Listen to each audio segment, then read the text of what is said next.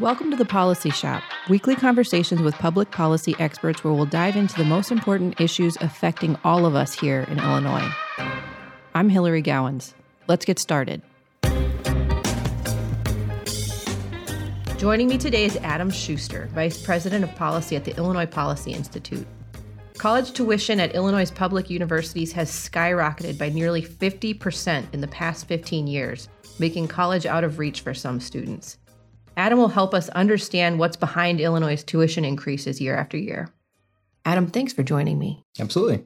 So I remember when I was a younger person about to embark on my own college journey, my parents would talk about how when they were college age, tuition was affordable. My mom paid her way through college, waitressing. It's something like a couple $1,000 to go to college each year. That is totally not the case in Illinois anymore. I was just looking at the numbers, and it looks like, for example, back in 2007, the university where you attended, Northern Illinois University, the tuition was $7,871. Today, tuition is $15,366. That's a 45% increase in 15 years. What is going on? Well, there's a lot of things that are driving up tuition prices, but the Illinois specific story is that we're spending less on higher education from the state budget. We were, up until very recently, also spending less on MAP grants, which are sort of a grant to help disadvantaged kids or low-income kids afford college.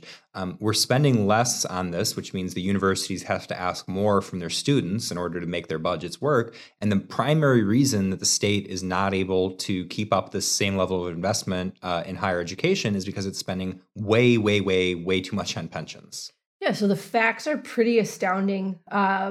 This research that we published recently shows that Illinois' average in-state tuition is the 5th most expensive in the nation and the highest in the Midwest.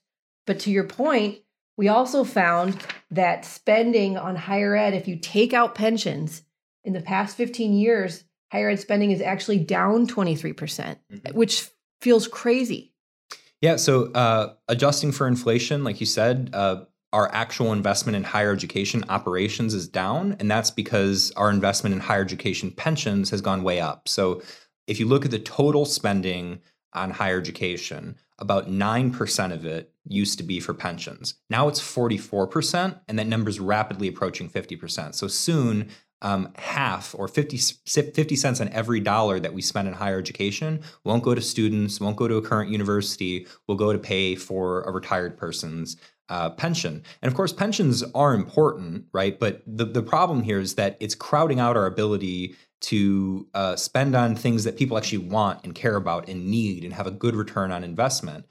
We used to spend about 4% of the budget on pensions back in the 90s. Now we're spending over a quarter of the budget. More than 25% of the budget goes to pensions every single year. It's the largest single budgetary item and the fastest growing. Well, and it's particularly bad in the state university system. So you found that 15 years ago, just 9% of the state's higher ed budget was for the pension system that goes along with higher ed. But now 44%, and as you pointed out, nearly 50% at the end of this year will be taken up by pensions.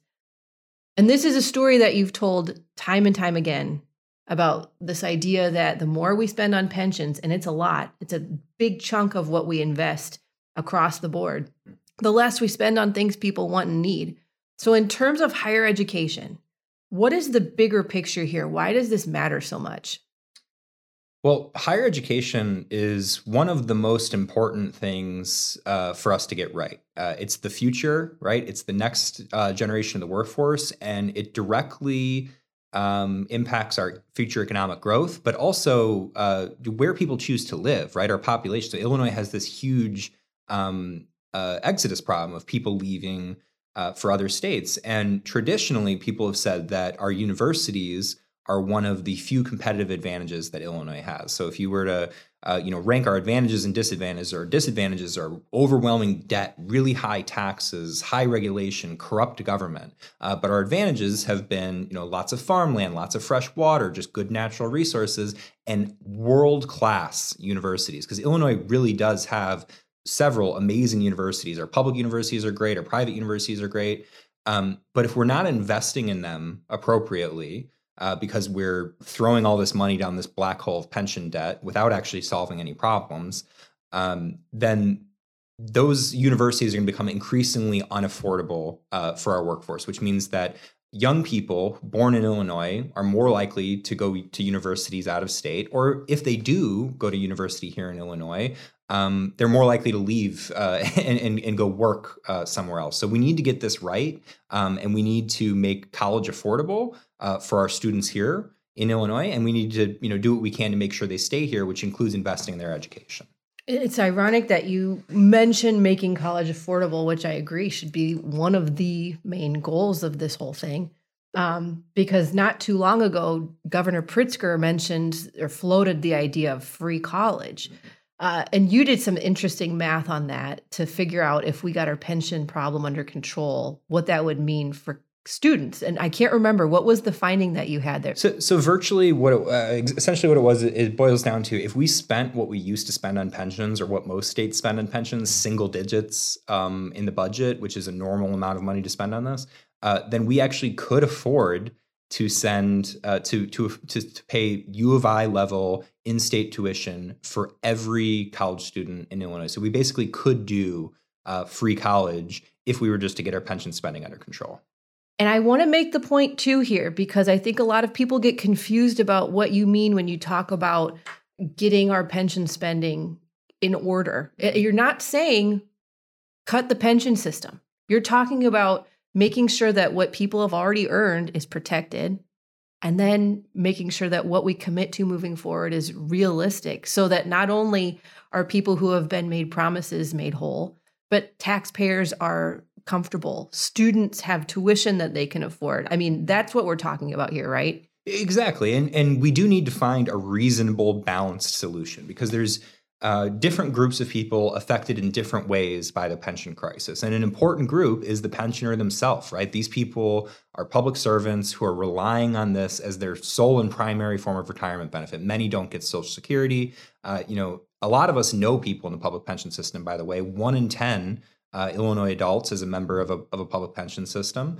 And so lots of our friends and family members, including my father, my daughter's mother, there's lots of people I know that we all know personally impacted by this. So you need to try to figure out a solution that doesn't harm them. But at the same time, you have to recognize this as a financial problem. It's a factual matter, right? It's dollars and cents. It's not really very subjective, is harming Illinois. This pension debt is the reason tuition at some of these universities is up 60% in just 15 years, right? It's making it harder for kids to go to college. It's blowing up our state's credit rating. It's driving our property taxes up. So you need to try to balance these interests. And what we've basically said is, you can fix this problem without taking away any earned benefits, without reducing a retiree's check by 1 cent, without cutting the current monthly annuity promised to any current worker.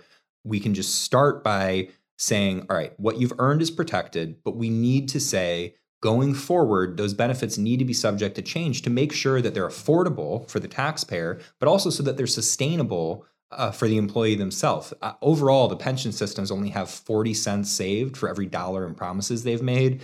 The state university pension system is a little bit better. They have 48 cents saved for every dollar in promises they've made. Still far from enough money to make people whole from what they've promised them. So, reasonable balanced reforms can protect taxpayers, lower taxes, lower debt, while still preserving these people's retirement benefits and actually giving them a more secure retirement, because they're not going to have to worry about insolvency, about their pension going broke.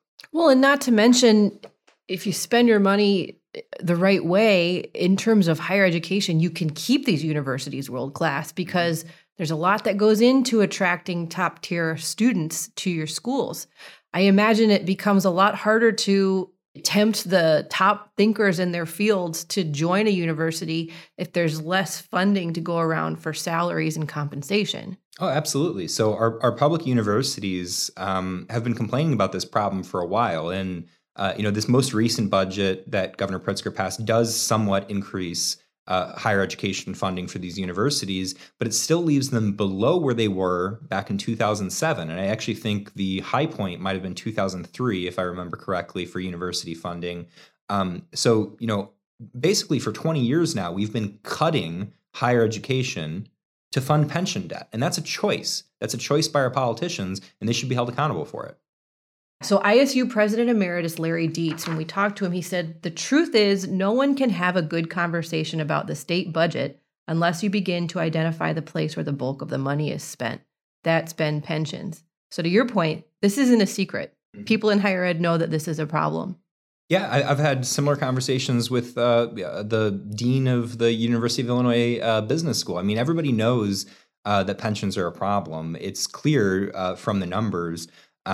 It's just about getting Springfield to wake up, admit that it's a problem, and then actually do something about it.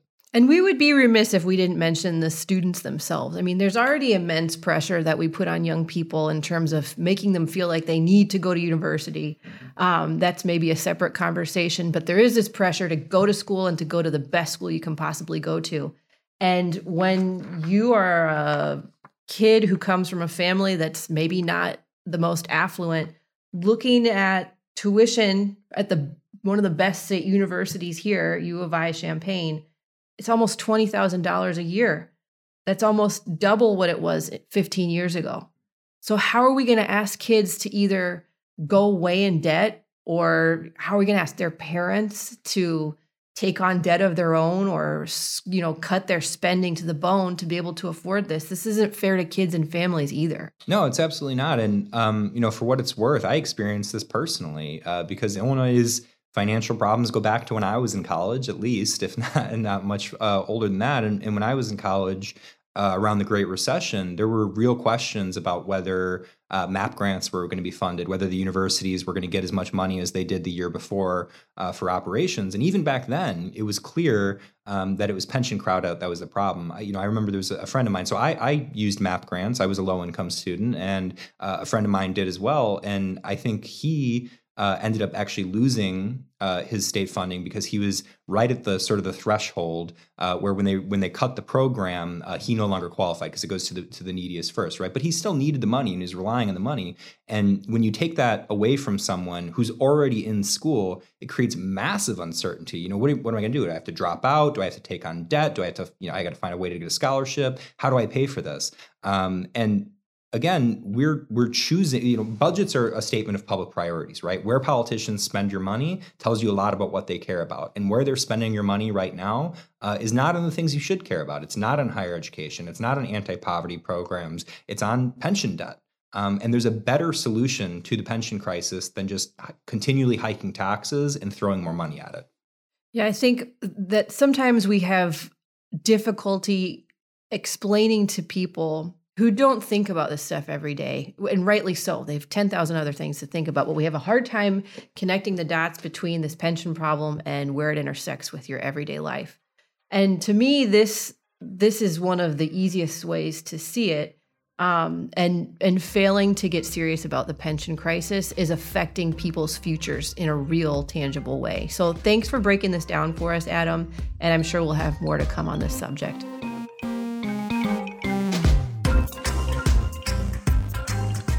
Thanks for joining us for today's episode. To keep up with all of our work at the Illinois Policy Institute and to sign up for our newsletter, visit illinoispolicy.org. If you like what you heard today, subscribe and give us a 5-star review. We'll see you next week for another episode of The Policy Shop.